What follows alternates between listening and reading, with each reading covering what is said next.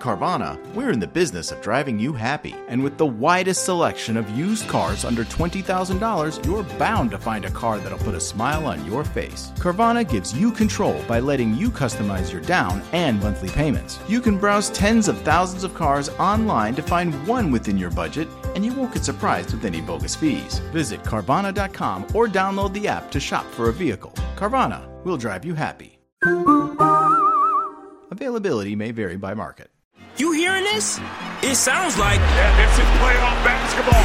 Time to tap into playoff mode. That non-stop, claw your way to the top, give it all you got type of thing. From inside the paint to outside the arena. Where did this come from? Everybody's got to get in playoff mode and stay in playoff mode. Unbelievable. Every single round. The NBA playoffs presented by Google Pixel continue on ABC, ESPN, TNT, and NBA TV. Millions of despairing men, women, and children, victims of a system that makes men torture and imprison innocent. You cannot shake hands with a clenched fist. Would be carried by wind and water and soil and food to the far corners of the kingdom of God. The kingdom. That's one small step for man, one giant leap for mankind. We're not saying that planet Earth is coming to an end. We're saying that planet Earth is about to be refurbished, spaded under, and have another chance to serve as a garden for another civilization. Most of the people out here are just your reflections. They're your mistakes. 1776 will commence again if you try to take our firearms. 1 million of the planet's 8 million species are threatened. You are what you repeatedly do. Therefore, excellence ought to be a habit, not an act. Your lives and the credibility of the United Nations is at stake. Epstein didn't kill himself. The reason this is such an interesting time is not only because we're on the threshold of the end of this civilization. They're trying to take you out with bullshit. The experience of the past 2 years has proven beyond doubt that no nation can appease the Nazi. Those who can hear me, I say, do not despair. The misery that is now upon us is but the passing of greed.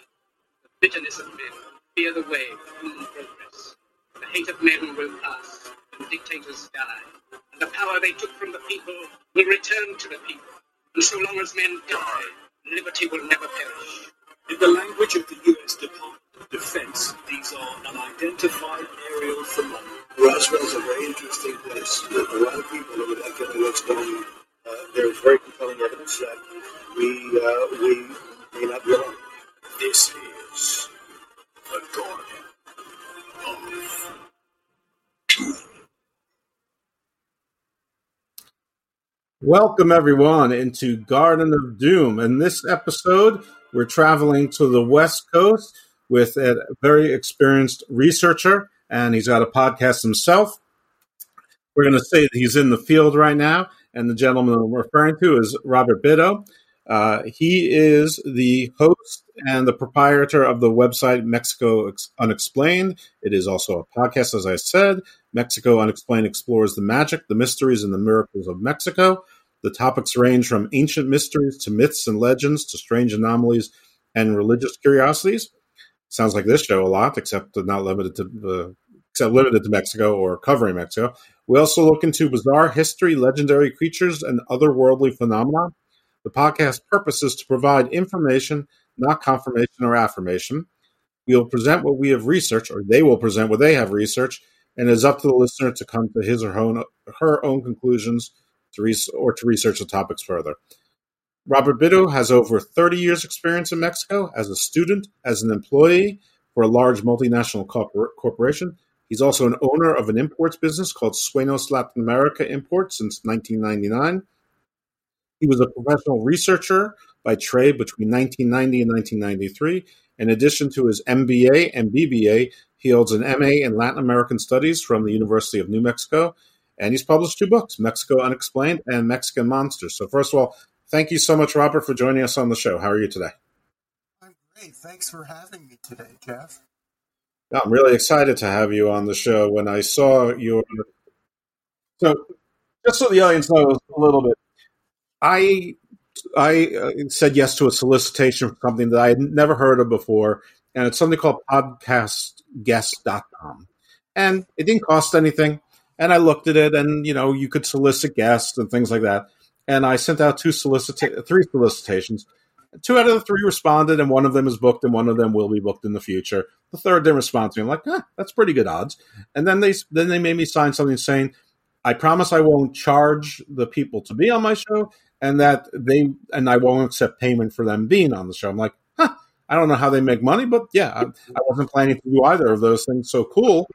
And then they offer you another opportunity, again, no money, where they'll promote your podcast in a website, and they will sort of put it out there to guests who want to be on your show. I'm like, that sounds good. Maybe I'll, who knows? Maybe somebody will answer.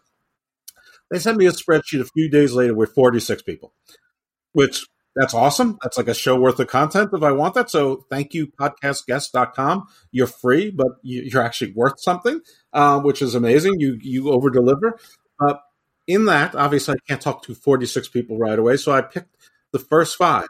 And Robert was one of them because I thought this was so interesting, and I love geographically focused podcasts.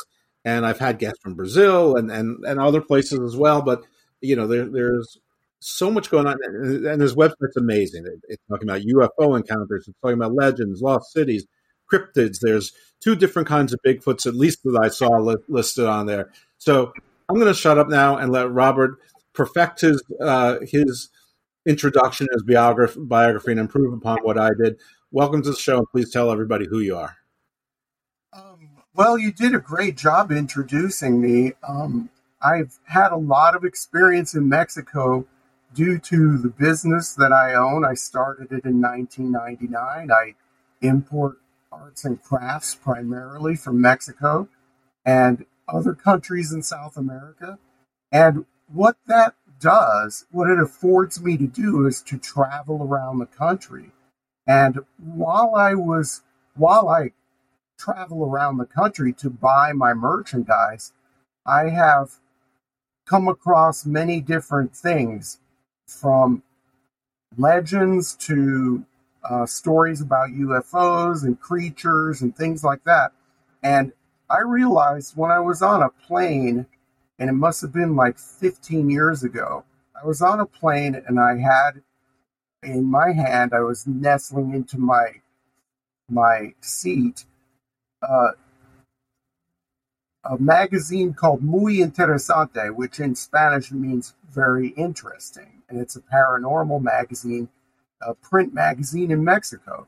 And I was getting comfortable in my airline seat, and I was flipping through the pages, and I saw pictures of crop circles. And I was like, hey, I haven't ever seen these in the United States before, these specific pictures. And there was analysis in Spanish, from Mexican scientists. And then I was thinking, there's a lot of stuff in Mexico that never leaves Mexico, or sometimes never even leaves the region of Mexico, that where the thing is happening, or where the legend is, or whatever. And so I thought, well, why don't I try to bring all of these things that I'm seeing and stumbling across out to the English-speaking world? And so that's where Mexico Unexplained came from. It's a byproduct of my business, my imports business. That's amazing. I mean, what a great way to, put your hobby and your business together and then turn it into something bigger. And when we mostly emailed before about what we wanted to cover. And I, sort of vaguely said, well, let's sort of talk about creation or major myths. Then let's go into UFOs and then some of the major monsters, because we can't possibly do justice to everything that you cover on your website. And that's, readily apparent in the first line where it says you have a podcast. So obviously you've got content, for hours and hours and hours on this stuff. But I mean, does that sound like a fair enough place to start? So, with some major sort of creation origin myths of the peoples of Mexico, and sort of go from there? Yeah, we can do whatever you want to talk about. I can go on for hours and hours and hours, and I know we're limited to time, but yeah, we can bounce around and do whatever whatever you want to look at, we can talk about. Well, we are limited to time to an extent, but we're not crushingly limited to time, but we're not limited to the amount of shows. So, hopefully, if there's other things to cover and we get along just fine, and so far we are, you'll come back. If you don't feel like you're giving away too much of your own content, obviously we want to promote your show as well. So we don't get into too much deep dive of particular things. But yeah, let's start with, listen, I know that there's, you think of Mexico, obviously you have the Spanish conquerors, there's the Maya, there's the Aztecs, you have the Olmecs, the Toltecs, there's probably dozens, if not hundreds of other tribes, clans. As I understand that the Aztecs it was not one tribe, it was sort of a confederation. I also know that, I've heard two things. The Aztec is one of the names of the clans or tribes in that, or it was like an acronym, a name put upon them, that they were actually them as Chica, and that's where Mexico comes from. I probably pronounced that a little bit wrong. But why don't we start maybe with what should we know about the origin of Mexico and its peoples and some of the major origin myths tied to those peoples? Everyone's heard of Quetzalcoatl. I don't know if they know what that means, but that's probably one that we should touch on as well. Well, there's a lot of ground to cover there. One important thing to note about, let's say, the creation story. There are several different stories and several different iterations within each tribe, let's say. If you take the Aztecs, for example, which you were 100% correct, that's kind of an umbrella term for Nahua-speaking peoples in the central part of Mexico. And I believe it was given to the people as a name by a German explorer. I think it was von Humboldt who gave the Aztecs their name, the Aztecs. But the Mexica, there were other Nahua-speaking tribes in the central part of Mexico that came together, like you said, as a federation and then spread, the empire got bigger. But as far as creation stories go, all of these little groups, and even within these groups, they had variations in their mythology, in their gods, and in the creation stories. There was an emperor named Huitzilopochtli, and he was named after, actually, a cryptid, a creature that lived in the lake that surrounded Mexico City, Lake Texcoco, also called an Huitzilopochtli.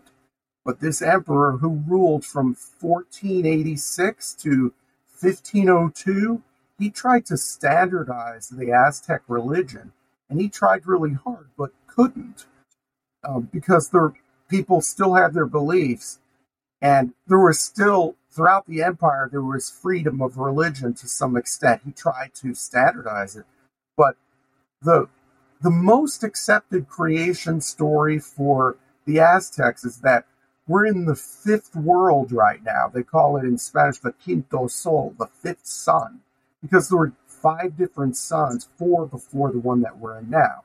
And the sun that we're under now is a bloodthirsty sun, Tonatiuh, who demands hearts. He demands sacrifice and blood to survive. But there were 4 other worlds before this, and some were destroyed by fire, some were destroyed by floods. And whenever the world was destroyed, the people who were living there turned into different animals, like monkeys or macaws or something like that. But we are in the 5th iteration of creation, according to the Aztecs. And the Maya, they had their own stories too. Each group had specific stories of creation. And like with the Aztecs, the Maya had the same sort of thing where they had variations in this creation story. So, do we know how long each sun lasted, approximately? Well, some only lasted like 300 years. Some lasted 700. I think there was one into the thousands.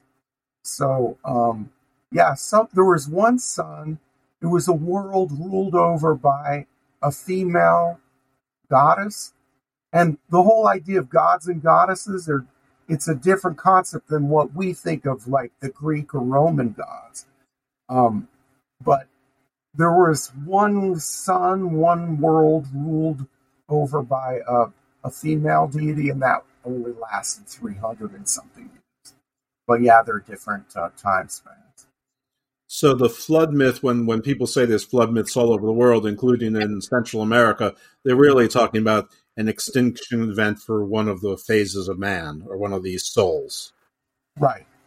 Which is not to say that it's different than the other flood myths, but I mean, since we don't know exactly the time period, it may or may not coincide with the years of the flood myths, and I dare say the years of the flood myths don't necessarily coincide with each other, or the most commonly known one, which would be in the King James Bible, and the other Abrahamic books. So yeah, that's very cool.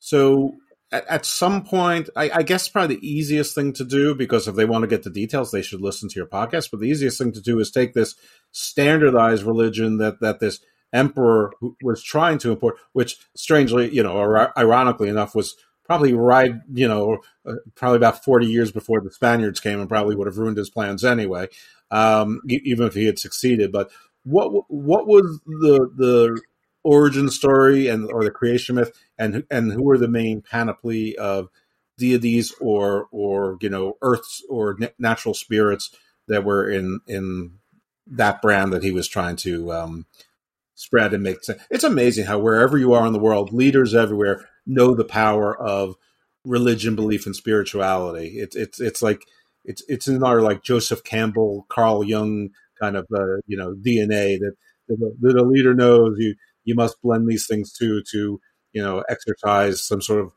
moral or fearful control over the populace.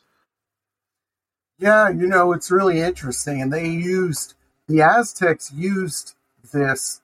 They used religion as a really strong political tool, a lot of propaganda.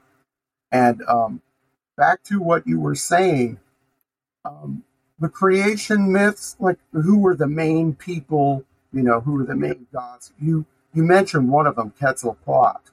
And in one of the creation myths, he threw his son up to the sky, and his son became the fifth sun that we're in now. That sounds familiar. Another version of that. There are two. The emperor tried, like I said, to standardize it, but there were two creation stories for the sun that were battling each other that he kind of let just go. The other creation story was the gods gathered in Teotihuacan, the main abandoned city that's northeast of Mexico City right now. And they gathered there, which is the place of the gods. It was built 1,000 years before the Aztecs got to central Mexico. But in this other creation myth, the sun was a god that jumped into a bonfire and then went to the sky.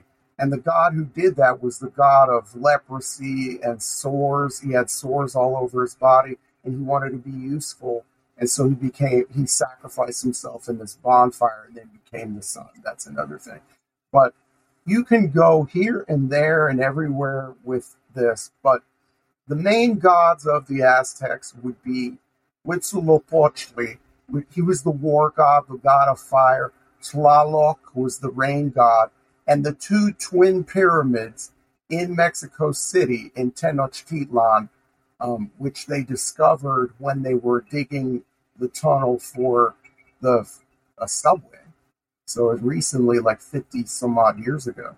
The two twin pyramids were to Tlaloc and Huitzilopochtli, the rain god and the fire god. And those were like the big gods there. And they had all these other minor deities.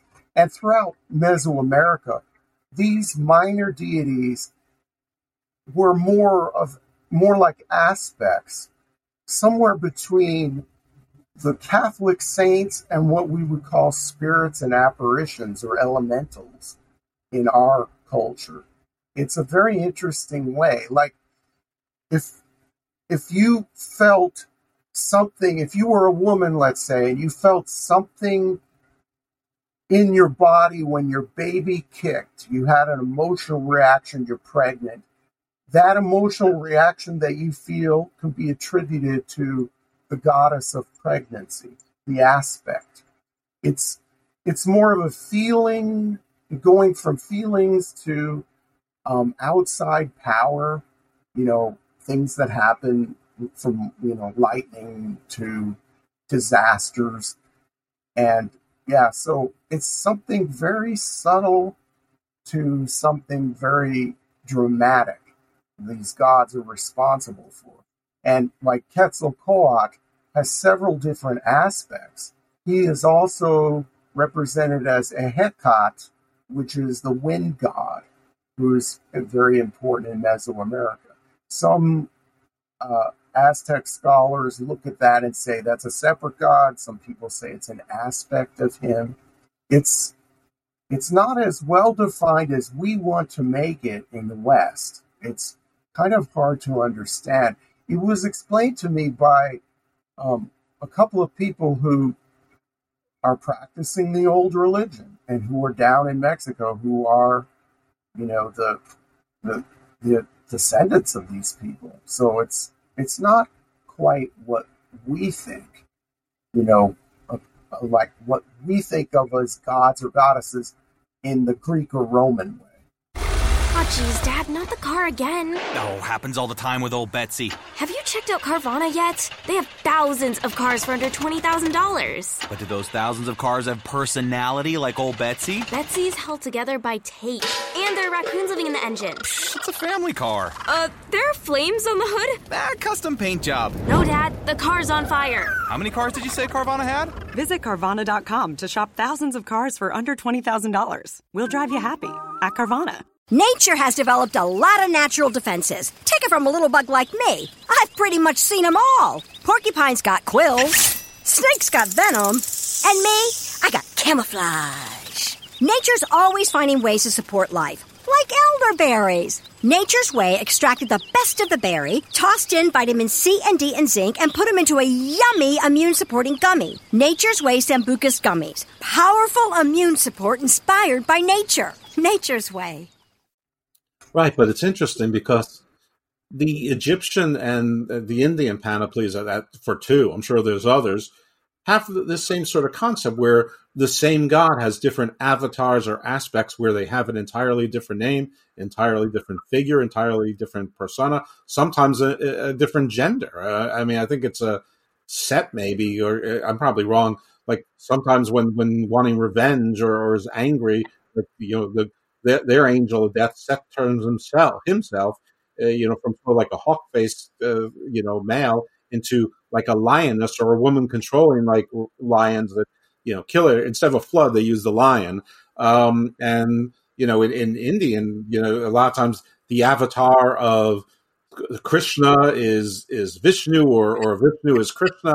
And I wish I remember all of this stuff. I can't, but luckily enough, I've got shows on all these subjects where other people have, and you just go back and listen to them. But it's not unique at all. It's interesting because you never know where people came from the migrations, and what started all this and who got to where. Because even the Greeks have the 5 ages of Greece, which 5 can be a coincidence, but 5 is very magical and very special in Chinese culture as well.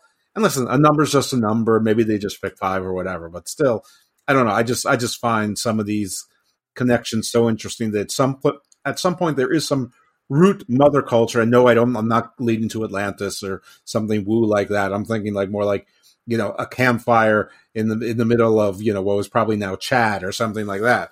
300,000 years ago or whatever.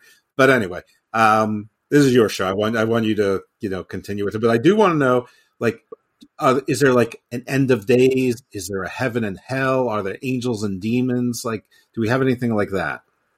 Well, this sun that we're in, according to the Aztecs, the quinto sol, the 5th sun, it will end. And it will be replaced by, another sun, a different existence, but we don't know when. And it's not like the hysteria of the end of the end of the Maya calendar in 2012 and all that stuff. We don't know when the fifth sun is going to end with the Aztecs, but they do have malevolent forces and forces of good. They have magical creatures, and some of the magical creatures can bleed into the whole cryptid idea.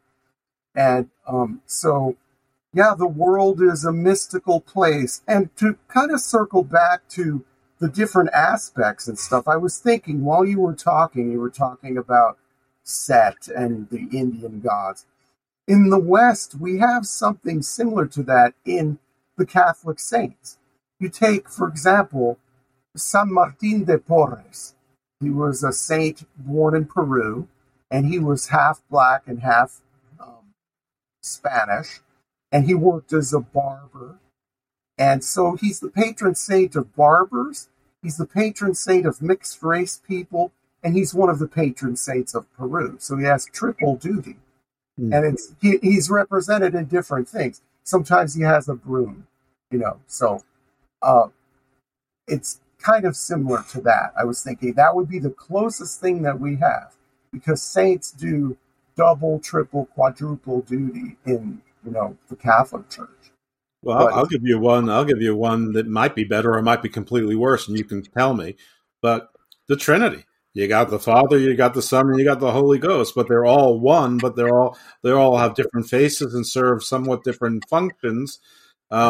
Interestingly enough, when the Son returned to the Father, he sort of usurped him. It's like, people talk about Jesus, not the Father, which is, that's very Greek and Roman. That's even very Marduk. That's very, Babylonian. That's, the Son overtaking the Father, is interesting. I don't know if there's any parallel to that, but I was thinking of the Father, Son, and the Holy Ghost sort of are avatars, but it's just so much part of our daily lives, whether you're Catholic or not, or believe in the Trinity or not. So much part of your lives. It's normal. You don't think about it as distinctive, but wars have been fought over these distinctions. Oh yeah, that's for sure. So yeah, all right. So sorry. I hope I didn't hijack you. No, that was fine. Cool. All right. So I went into cryptids. I know that in my initial order we were going to go with the UFOs, but I think it probably makes sense to take it right from the spirits, the elementals, the deities, into the cryptids, and try to hit some of the major ones, and then like everyone's heard of La Llorona. A lot of people have heard of the Cuco or the Coco, and the Chupacabra and things like that. I don't know where these fit into, if anywhere, into I'll just call them the old religions. Well, the cryptids that fit into the old religions are very interesting.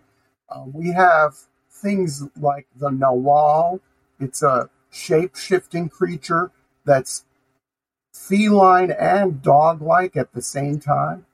And let's see what else. The Owisut, the emperor, was named after this creature that lived in Lake Texcoco. And some people think that it was a prehistoric, gigantic river otter, that it was a real creature. And that when the Spaniards drained the lake, because the lake surrounding the island on which Tenochtitlan, the Aztec capital, was on, the lake would constantly flood the city, and the Spanish city, Mexico City, built on top of the old Aztec city, kept on growing, so they drained Lake Texcoco, and so the habitat went away. So it could have been a relic of a real creature that lived in the lake. Yeah, so, but to go on the more mystical, because we can go mystical for cryptids, and we can go like zoological, because there are some animals that people think are real. But since we started with mystical, we can continue along that line and blend into the reality. Or we can play a game. You can describe the creature and ask me to guess whether it's mystical or zoological. Oh, well, okay. If that's too hard, don't. We don't have to fall into my zany concept just because I'm. No, that's okay. Well, that it would be hard. That would actually be a kind of difficult game to play. Like, for example, my channel actually exploded this past week because I don't know if you heard what happened with the president of Mexico. He was out hiking and he supposedly saw an aloosh. And an aloosh is a miniature, it's a small humanoid that has magical powers. And he was in the Yucatan in the jungle and he said that he saw an aloosh in the tree. And so is that a real creature or is it like Homo florensis, the hobbit creature of Indonesia? Is it something like that? Or is that just a magical, fanciful, made-up creature? I don't know. Well, maybe it's the same. You saw something you didn't understand. But I'm going to go with, at least in the culture as we know it now, I'm going to say mystical. Okay. Well, some people say, it's interesting what's happened like with alooshs. For example, in the spring of 2010, Elton John was having a concert near the ruins of Chichen Itza in the Yucatan. And the weather was fine. There was nothing going on. And no hurricanes, no high winds or whatever. But the stage that they had built, in the middle of the night, it was collapsing. And it happened 3 times. And no one could explain it.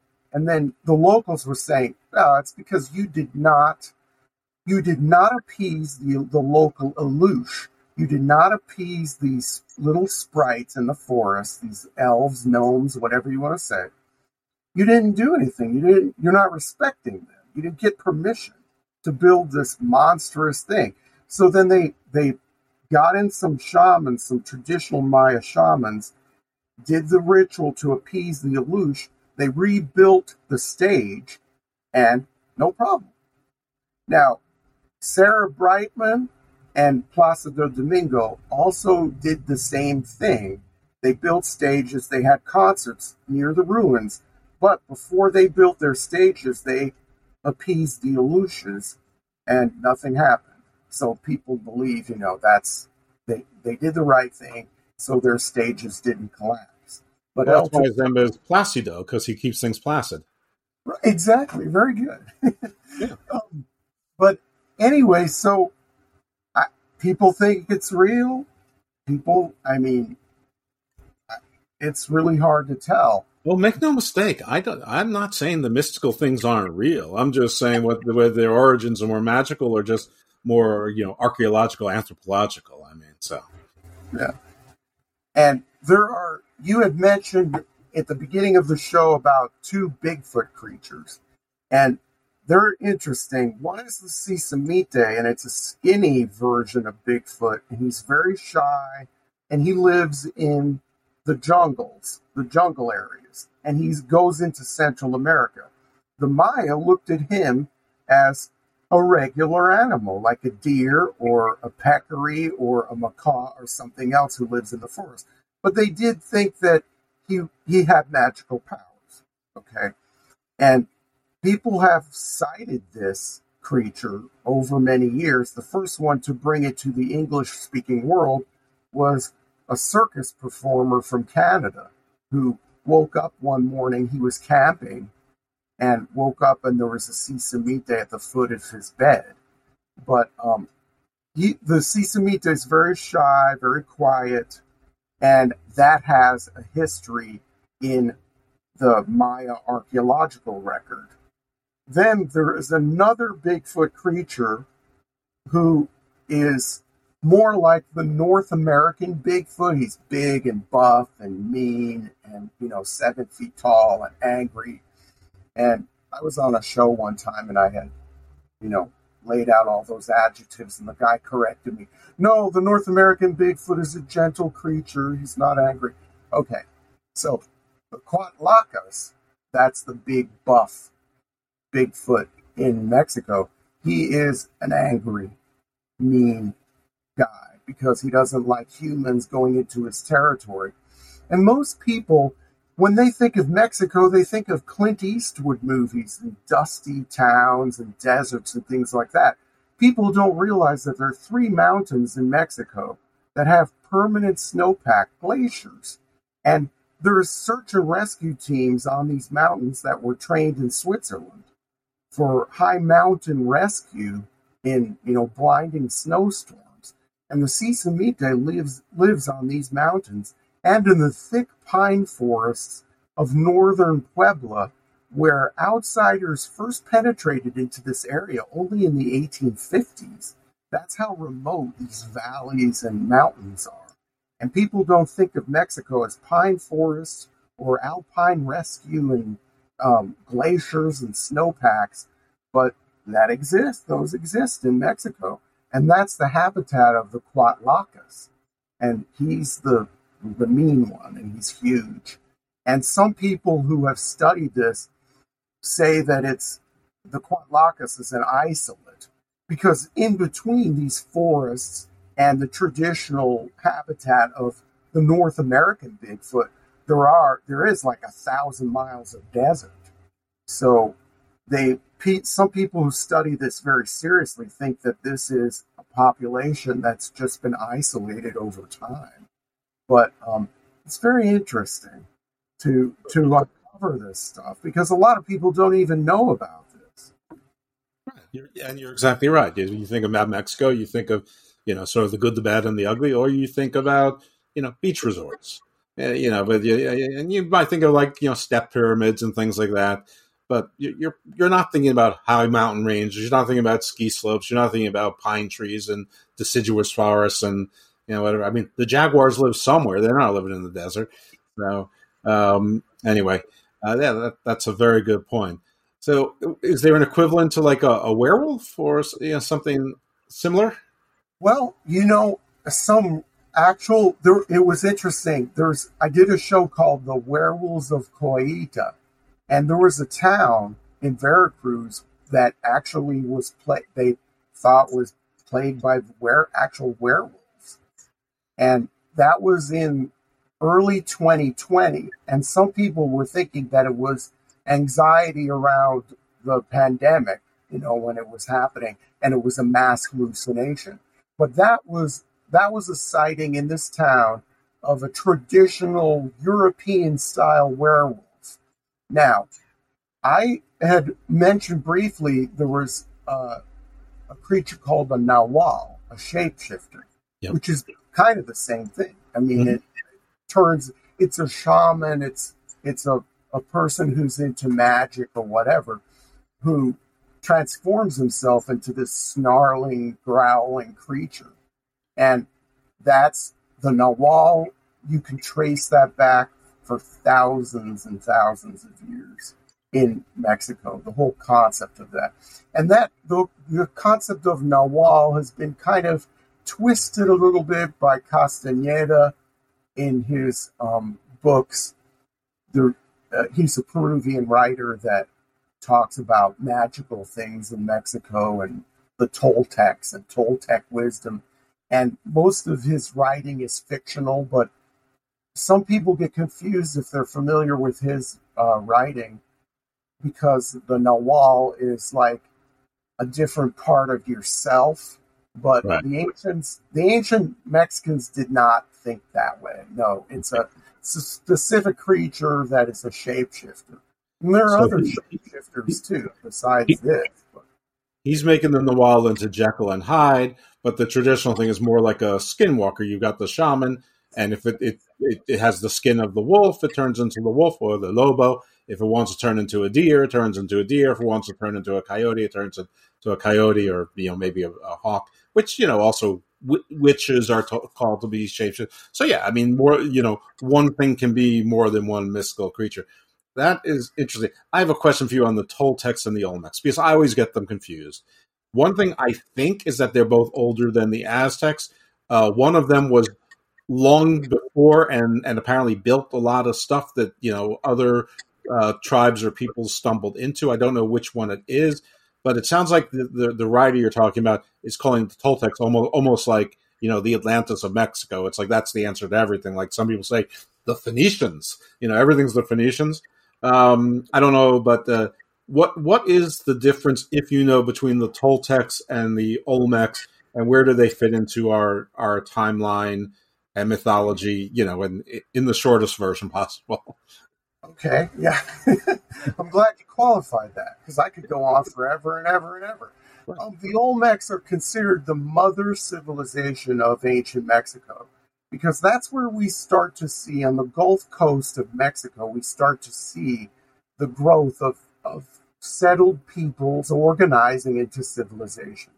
So, the Gulf Coast, which Gulf? Are we talking about like the Gulf of California? Are we talking about the Gulf of Mexico on the East Coast for our foreign listeners?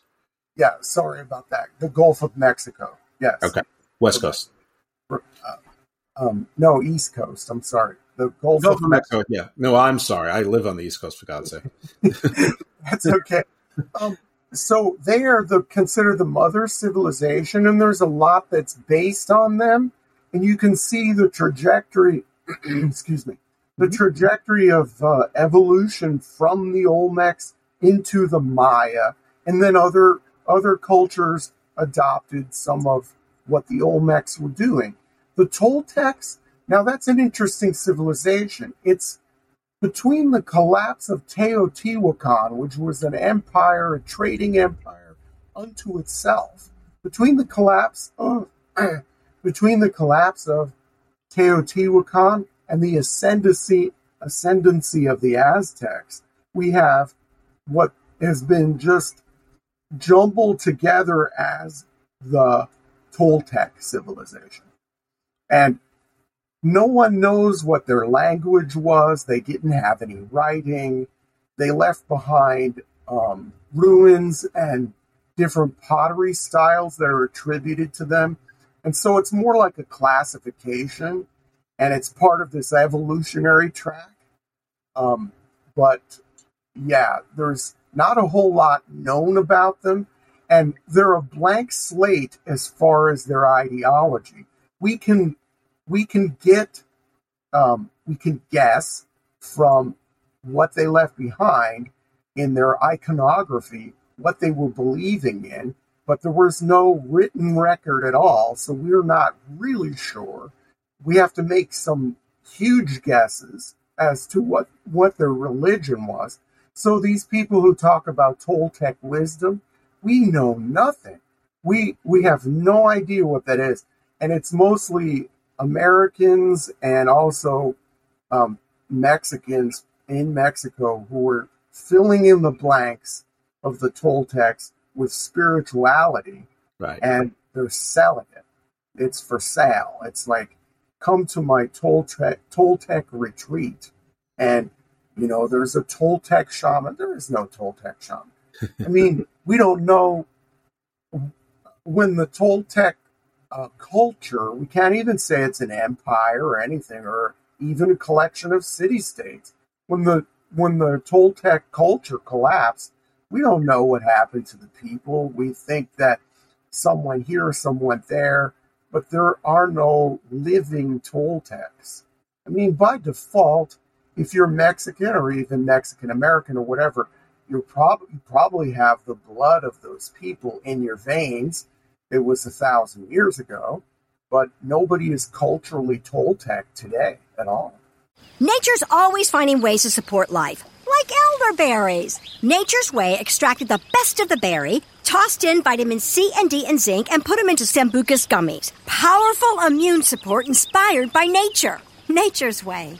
When I decided to parent at 22 years of age, I had no idea how challenging or rewarding it would be. Looking back, I'd do it all over again. Being a single mom isn't always easy, but it can be the greatest adventure of a lifetime. Whether you're at the beginning of this journey or somewhere in between, CareNet is your go-to place for pregnant and parenting resources, and all services are free and confidential. To learn more and find a location near you, visit our website at carenetcares.com.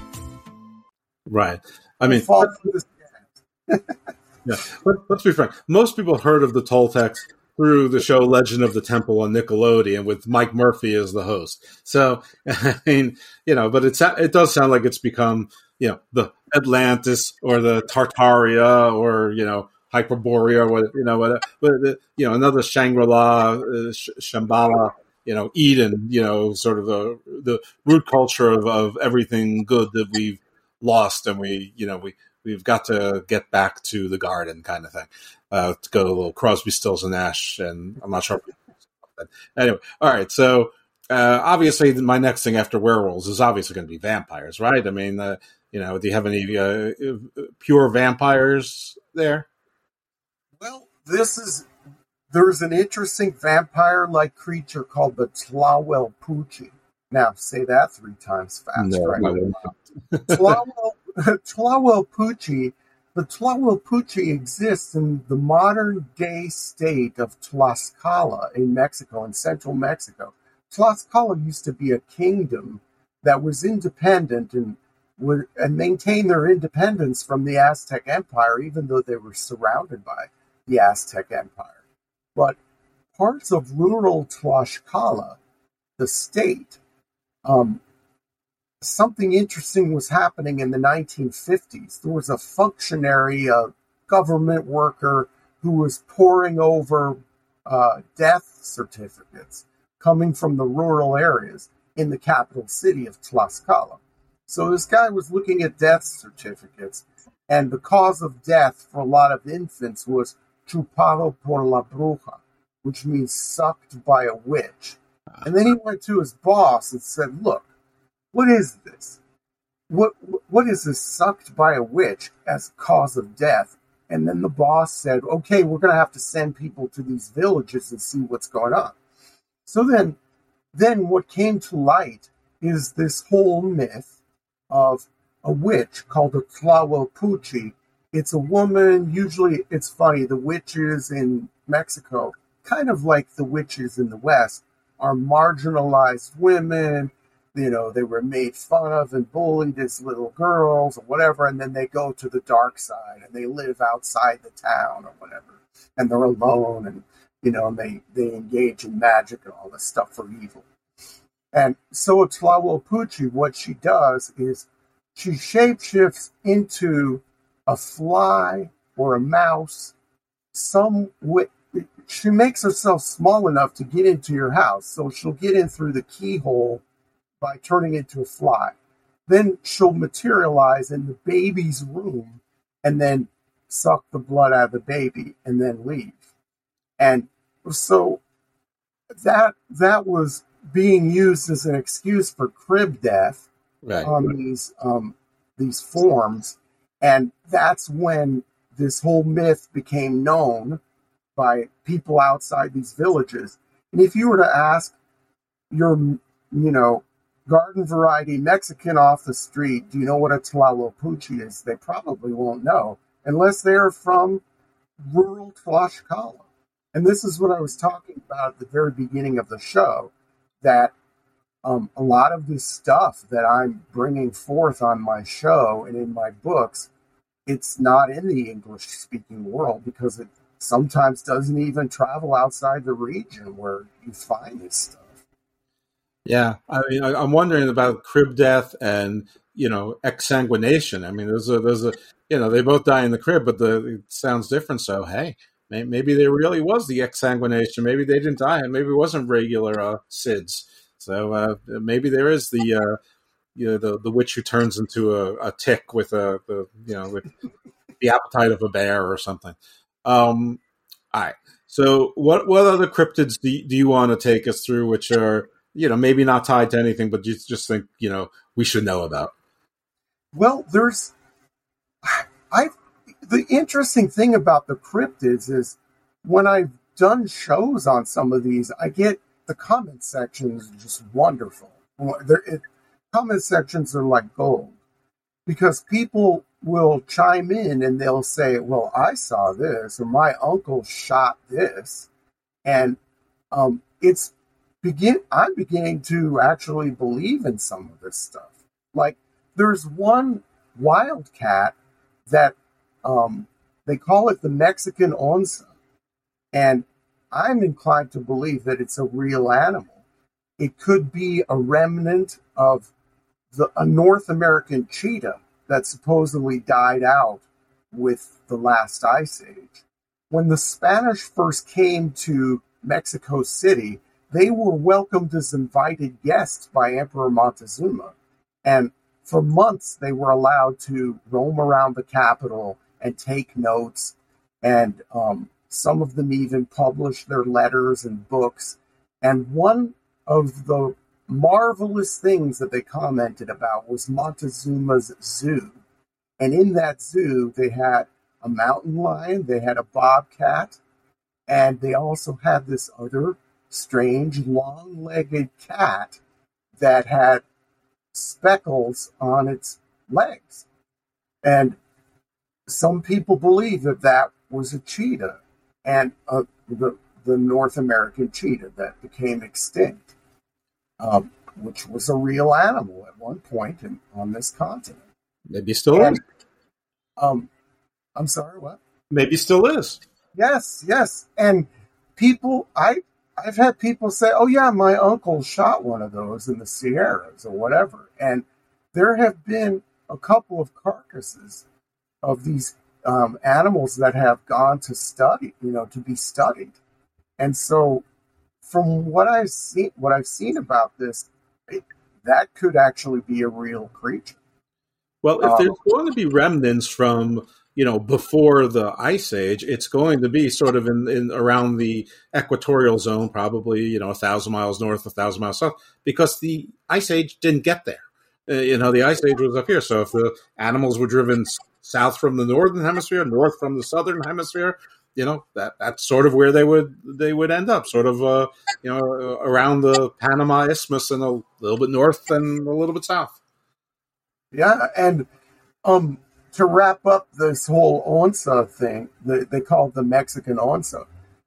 The last I heard, there was a carcass that got sent to a university in Texas for examination, and that was just recently. Oh, so, yeah, I don't know what's going on with that, but yeah, it's all really, really fascinating to me.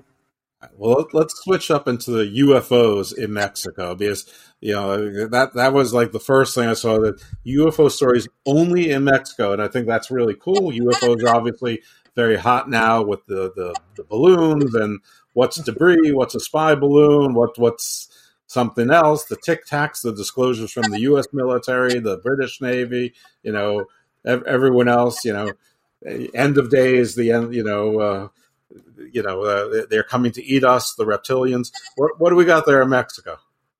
Well, I know your shows are evergreen, but we are recording this on March 5th.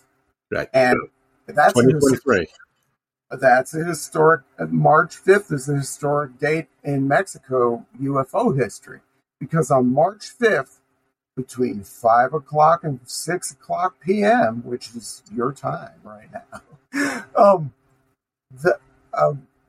a squadron of Air Force planes intercepted 11 UFOs. Not intercepted, I should say. It appeared on their radar. Mm-hmm.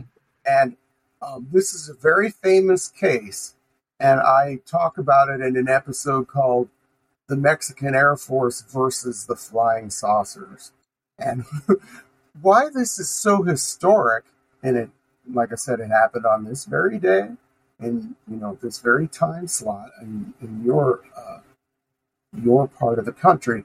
But the Mexican government wanted answers as to what was happening, and they made it public. And this was, most people who study this consider it the very first time that a national government went public with a major UFO sighting asking for help.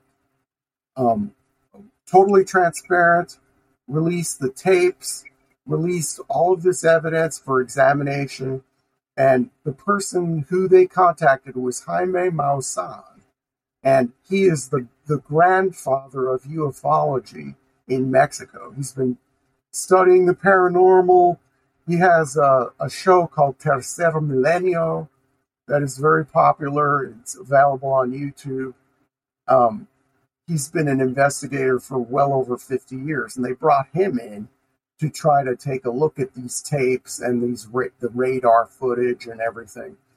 And they really were inconclusive with this, what it was.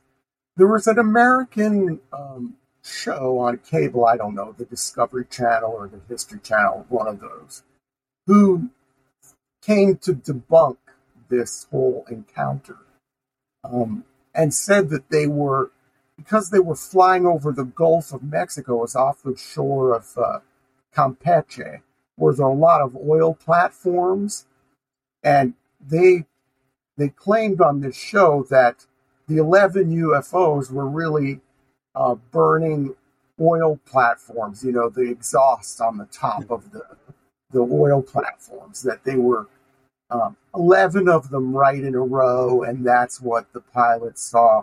But if you listen to the cockpit voice recordings, you hear the pilots and the radar operator counting off how many there were, and they were surrounding the plane.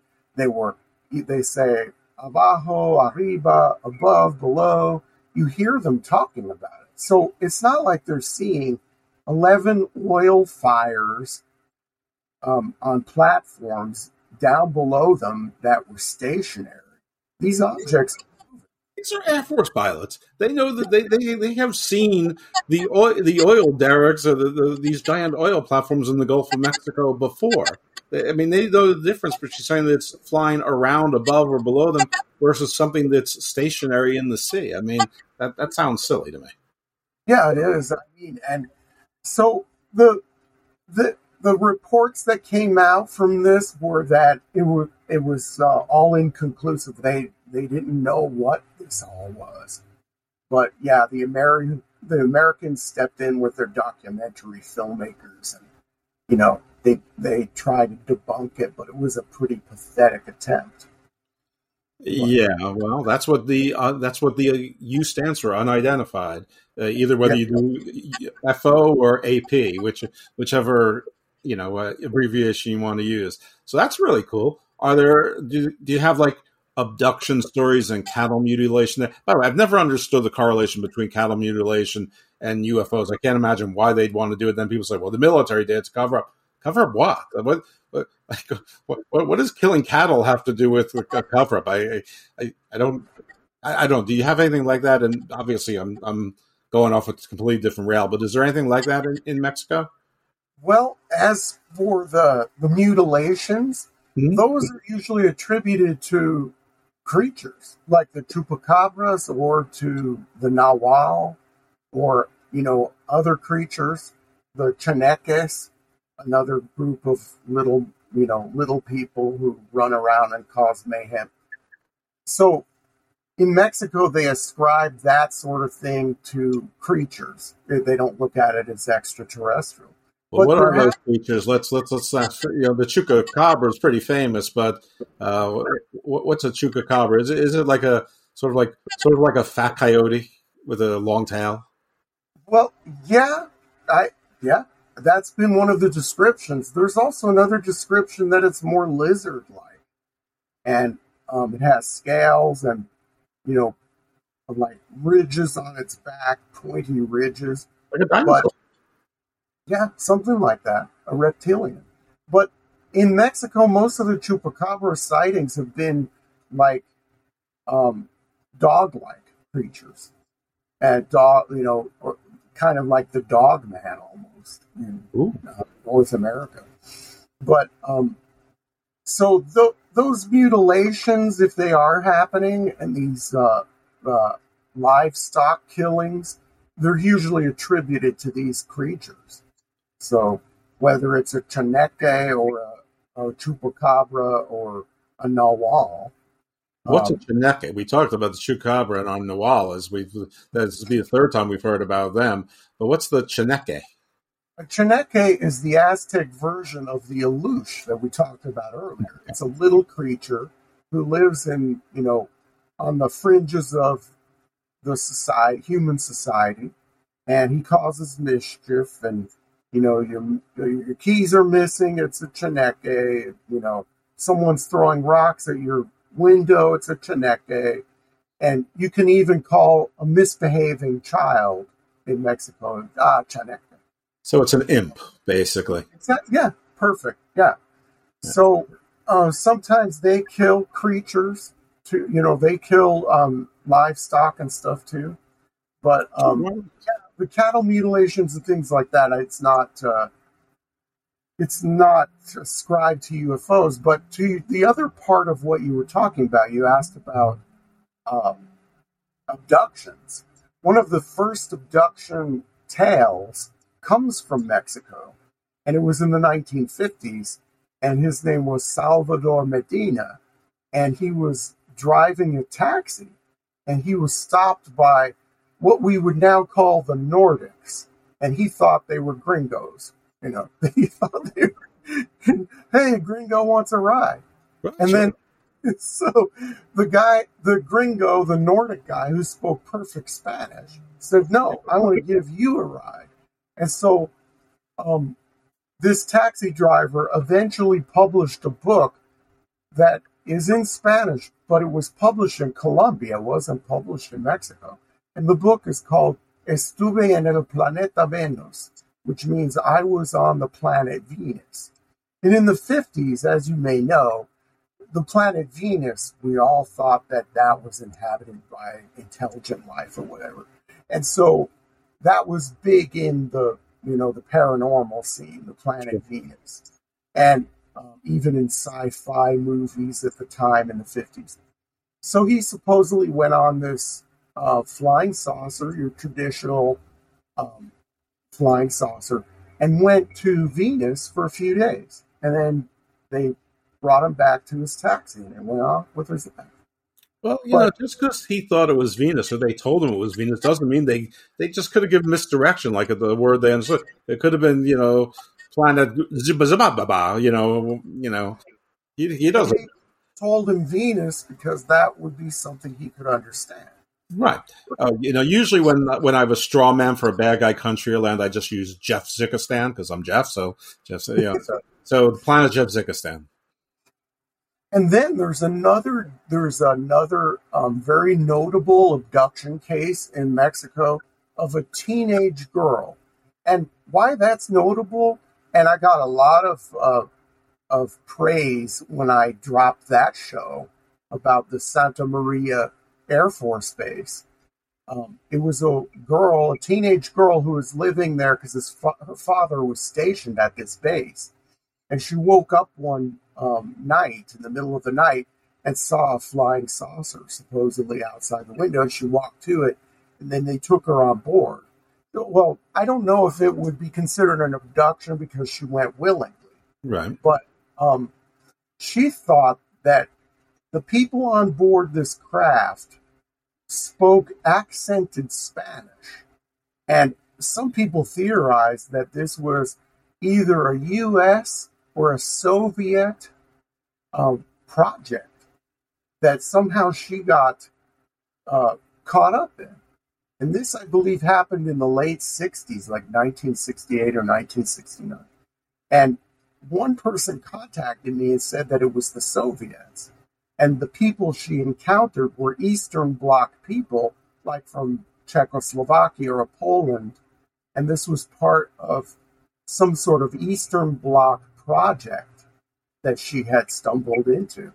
But then there are other people who believe that this was a genuine abduction. And she was given, I guess, she was shown what the future would be like and all this other stuff too. So apparently this woman is still alive, and she did give some interviews in the early 80s, but she's not talking anymore. But it was an interesting story, and like I said, people commended me for bringing it forward because you rarely hear about women getting abducted. In a lot of these cases, mostly men. It's not like younger women, But in Mexico, but that's interesting. It's funny. They think it's American or Soviet. Like if it's accented Spanish, why wouldn't you think it was like Portuguese or something? Yeah, well, yeah, and the thing was that the people on the craft were... Sweetie, time to take your medicine. Gross, no! Oh dear, there is a better way. Really? Really. Go from yuck to yum with free medicine flavoring from Kinney Drugs. Sweetie, time to take your medicine. It's cherry. Yummy! Yes, free flavoring makes the medicine go down. Tons of flavor combos at Kinney Drugs. Free for a limited time. Check it out at KinneyDrugs.com. Yum! At the Boston University Questrom School of Business, Questrom means a top-tier undergraduate business program preparing students to be day one ready. A transformative online MBA program that's developing the next generation of business leaders. And research with impact that drives powerful insights at the speed of today. Where we've been is admirable. Where we are is impressive. Where we're going is unlimited. And there's no signs of slowing down. In the quest for success, Questrom means business. They tended to look Slavic or Northwestern European. So that was the assumption, I guess. Okay. So, yeah. So more Nordics. Yeah, more of the Nordics, which is probably the most popular type of alien that is seen in Mexico. It's the Nordics. While we're on the Nordics, or the description of sort of the traditionally Caucasian, if that's even it's an outdated term, but Caucasian in paranormal, there's a whole school of thought where people are saying that Quetzalcoatl, which I know you pronounced differently, probably correctly, was white. My understanding is that's not true at all. Is that was a painting that was done by the Spaniards afterwards, and like the closest thing to white was that something like he had the shining armor that was silver or something like that, but he was multicolored, feathered, almost like Joseph in Technicolor Dreamcoat, and not Caucasoid at all. But I don't know. Tell me, am I right, or are those folks right? Well, there's been recent scholarship in the 21st century going back and saying, where did this white bearded god come from? Right. And the question that the scholars have been asking is, what was Quetzalcoatl, or Quetzalcoatl, to be a pure Nahuatl speaker, right? Quetzalcoatl, what was he described as before the Spanish arrived? Okay, so he wasn't described as a white person with a beard. Right. I mean, like you said, that came after. And maybe that came after so that the medicine would go down easier. As far as, look, 2 generations ago, this is a Spanish person speaking in the late 1500s. 2 generations ago, your ancestors worshipped this bearded white guy. So here we have another one that you can worship. Okay? It's like the Virgin of Guadalupe appearing on a hill dedicated to a goddess till not seen. Here we have this other female aspect of the divine that just so happened to appear on this hill. Some people think that also is something that was made up a few generations after the conquest. But Quetzalcoatl, people believe that he was based on a real person, a real king in Mesoamerica who lived around 1200 AD.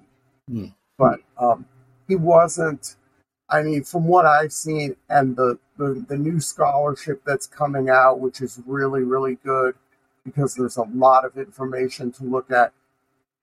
It wasn't some bearded white guy who came from across the sea. And, there's a certain religion out there that the certain religion claims that it is Christ who came to the Americas. Sure.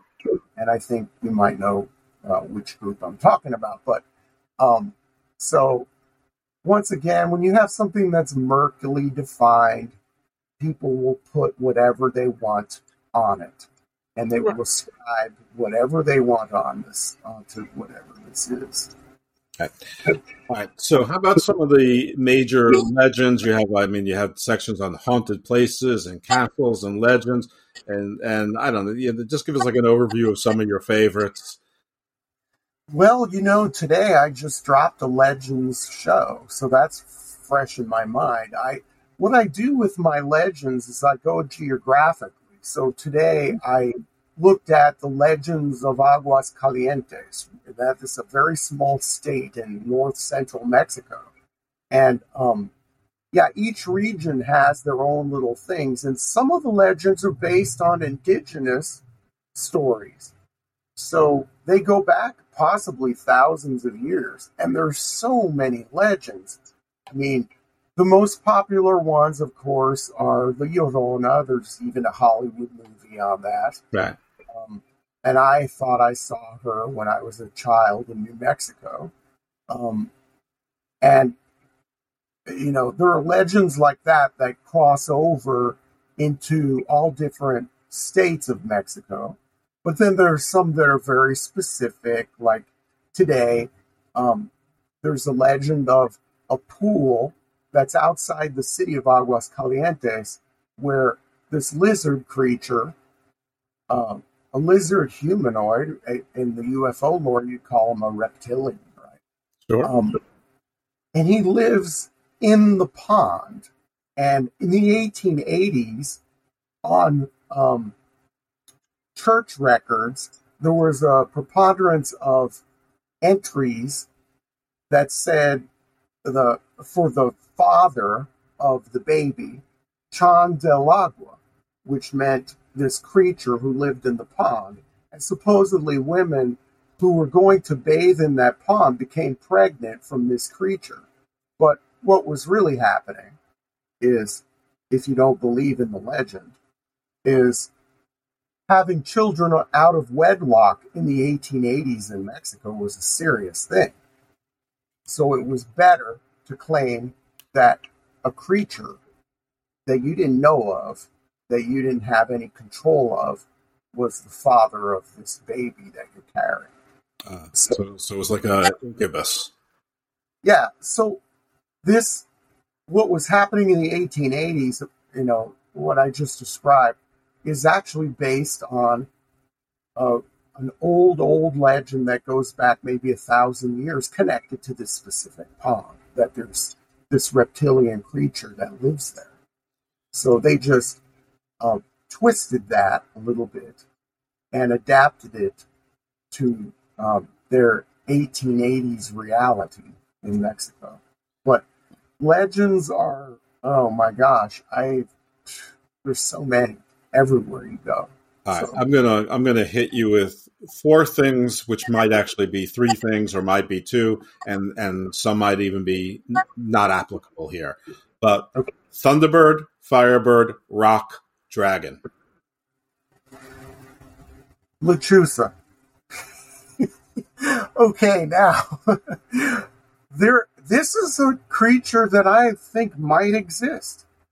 Okay, what this is, Lechuza is this gigantic owl that has a wingspan of 15 to 20 feet. And some people think it's similar to all those creatures you just listed, which are kind of variations on each other, right? Well, maybe. No. Maybe, right? Yeah, exactly. Okay, we don't know for sure.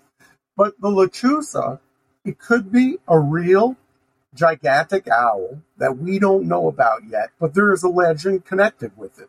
Supposedly a witch, once again, a marginalized woman who lives outside of town, right, who wants to get back at people, turns into a gigantic owl and goes around and tries to kill people or to take their dog or their livestock. And you can ward her off by tying 4 knots into a rope and hanging it outside your door and sprinkling salt in front of your door. So that's the way to ward off a Lechuza.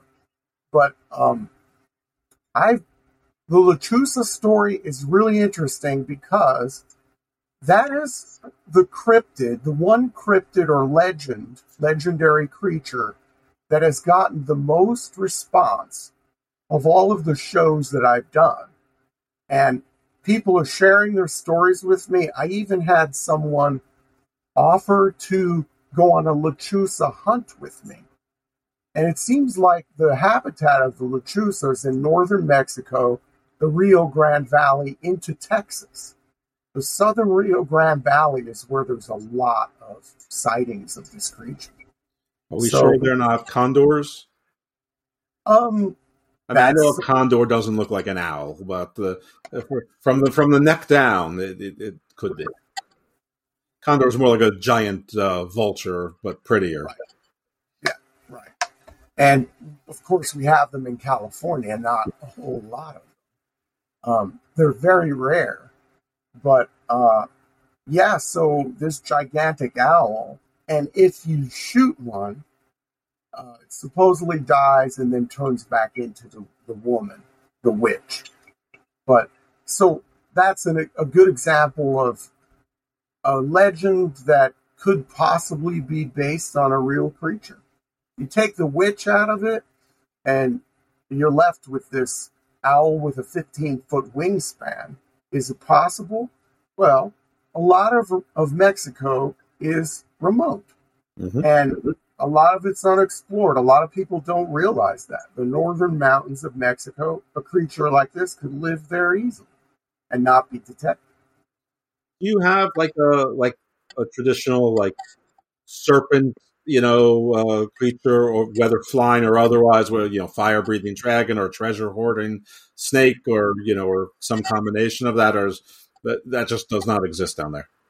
No, there is one. There's a guardian snake of the Maya, and I think it's called the Tzulkun, and what it does is it guards the cenotes. And the cenotes are sinkholes where the Maya get their water from. Because most of the Yucatan is a limestone shelf, and there's no surface water. So you have to go into these gigantic natural cisterns, natural sinkholes to get water. And they believe that there's a gigantic snake that guards these cenotes. Is he guarding it from them or for them? For them. Okay. It's a benevolent snake, and when it's about to die, it flies into the ocean. So it has the ability to fly. Very cool. Very cool. All right, so that's our dragon. Is there any difference between a thunderbird and a firebird? I have no idea. I mean, okay. I think that's more like North American native, right? Like U.S. and Canada. Probably. I don't really know. I figure that there's always sort of equivalence. And the rock, is that? I only remember the rock because there was a movie called Rock, and then the movie Quetzalcoatl came around the same time, and they look the same. Well, that's Arabian, right? That's from the Middle East, the rock. Yeah. Look into it. I think I conflated the two. I know a rock is just a big bird, basically a big, raptor, basically. All right. Well, that's very cool. So, all right. So Thunderbird and Firebird more north of the Rio Grande, not south of the Rio Grande. We've got two different kinds of Bigfoots. We've got something close enough to a dragon, or at least a benevolent snake, who I guess would not be benevolent to the enemies of these particular people. And I guess there's some way they can identify themselves, or it just intuits it. We've got our shapeshifters, our witches, possibly the same or different than werewolves. We've got our imp, we've got our chupacabras, we got a whole bunch of things going on. We got UFOs, we got abductions, we got mutilations. It's all there. Yeah, and you know what? We also have, with the Awisut, we also have like a Loch Ness monster creature. Oh. Because people still see this lake monster, this creature, too. And one other thing that we didn't touch on is there's also an equivalent of the Bermuda Triangle in Mexico. It's called the Zone of Silence, the Zono de Silencio.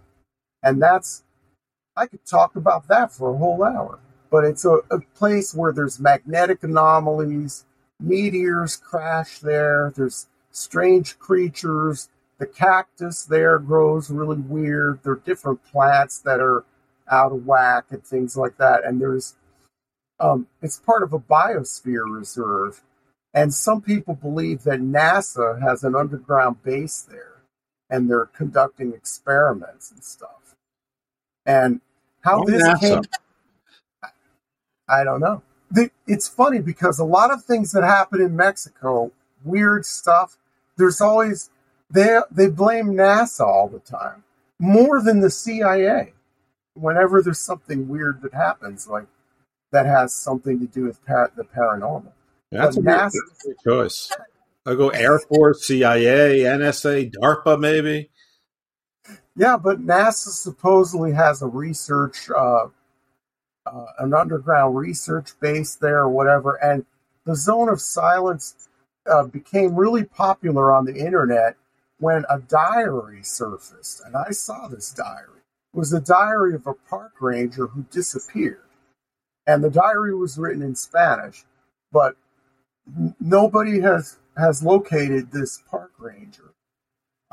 His car was left, in front of the building where he was stationed, and his diary supposedly was found, and then it made it to the internet. And that's actually how I found out about the Zone of Silence. Where is the Zone of Silence? Like, where's it in Mexico? It's in North Mexico, Chihuahua, Durango. It's a desert area. It's a desert preserve. Could it be an offshoot of the same meteorite or asteroid that hit Yucatan? Maybe. Yeah, it's hard to tell. But there's a lot of theories as to what's going on. Some people believe that there's a race of people who are living underneath there, an offshoot of the Maya who are living underground. And they're called the Yellow Maya. I don't know why they're called that, but that they have an underground city there. Because they got jaundice because they get no sun. Yeah. So, yes. Right. Yeah. So that's a weird place. And now what's going on there is there are a lot of tours going to this place. Tons and tons of tours. You can take a paranormal tour out to the Zone of Silence. I want to go there. Even if there's nothing there, if it's quiet, I would still be happy. Yeah. That is awesome. That would be amazing. It's almost like the plot of Black Panther 2, except not in the water. Yeah. So, yeah, Mexico has everything as far as an equivalent, it seems like, to all these different things. But like I said, not a whole lot of people know about a lot of this stuff because it never makes it outside of Mexico. Or if it's on the internet, it's in Spanish. It's not in English. Well, hopefully we've helped you on your journey to change that. Your podcast is called Mexico Unexplained. And, maybe you'll agree to come back on again, especially if we get the technology fixed and figure this out a little bit better. And explore some of the things you want to explore in detail in, an organization that you would choose to do without giving away, all of your episodes, but maybe like, an enticement to listen to the deep dive episodes. But yeah, very cool. I'd love to come back on again if you'll have me. Yeah, anytime you can reach out to me. And anyone who wants to contact me can go to my website or MexicoUnexplained.com or my YouTube channel. I'm really good at responding to comments there. And reach out to me. And I get a lot of good material from listeners and viewers too. A lot of good tips. So I really do appreciate that coming from the public. Excellent. So, folks, this is Robert Bitto. He is the host of Mexico Unexplained. As you heard, he's got a YouTube channel as well and the website. So check his stuff out. He also has an MBA and a BBA and an MA. So, he's not just a crank, just like I'm not just a crank. We're not rejecting the crank entirely. but he seems less cranky than I do. So this is great. Thank you so much for sharing some of this unknown, unexplained aspects of Maryland, in Mexico. Maybe one day Maryland unexplained as well. But anyway, thank you so much for being on Garden of Doom. Is there anything else? Tell people your books also. The books, Mexico Unexplained, that was published in 2017, and then a follow-up book, Mexican Monsters, dealing with the cryptids. And I have, as a companion to that book, I have a coloring book. Hey. That has all the monsters, and it's good for adults or children. So it's rated G, so you can give it to your 5-year-old. So, and then I have, in the next few months, I have another book coming out called Mexican Miracles, and I talk about the saints, shrines, and virgins of Mexico. So, Excellent. Yeah, I have all of that stuff out there. You touch on Santorini? Santeria? Santeria, sorry, yeah. Not the island, yeah. Yeah, where Atlantis was supposedly, right?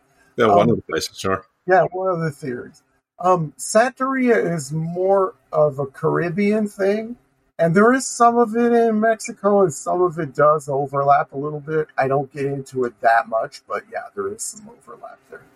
All right, very cool. Well, thank you for your insights. Yes, you're absolutely invited on the show again. We'll figure it out. We'll be in touch. And I thank you for your time. Thank you so much for your expertise, and this has been a lot of fun. Thank you, Jeff. And folks, thank you for listening. Please give us a rating, a 5-star rating, a review, and more importantly, anything else. Shows like mine, and probably like Robert's as well, we rely on referrals more than anything else. So please, referrals, especially those of us who we don't fit into just one genre. We cover a bunch of things. So it's really cool when you become our referrals, because that's the best thing. Anyway, thank you for listening to Garden of Doom, and you'll check us out again next week. Sweetie, time to take your medicine. Gross, no. Oh dear, there is a better way. Really? Really. Go from yuck to yum with free medicine flavoring from Kinney Drugs. Sweetie, time to take your medicine. It's cherry. Yummy. Yes, free flavoring makes the medicine go down. Tons of flavor combos at Kinney Drugs. Free for a limited time. Check it out at KinneyDrugs.com. Yum.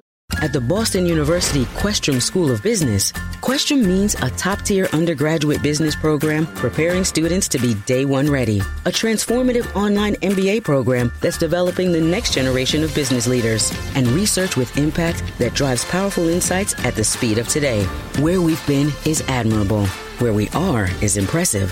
Where we're going is unlimited. And there's no signs of slowing down. In the quest for success, Questrom means business.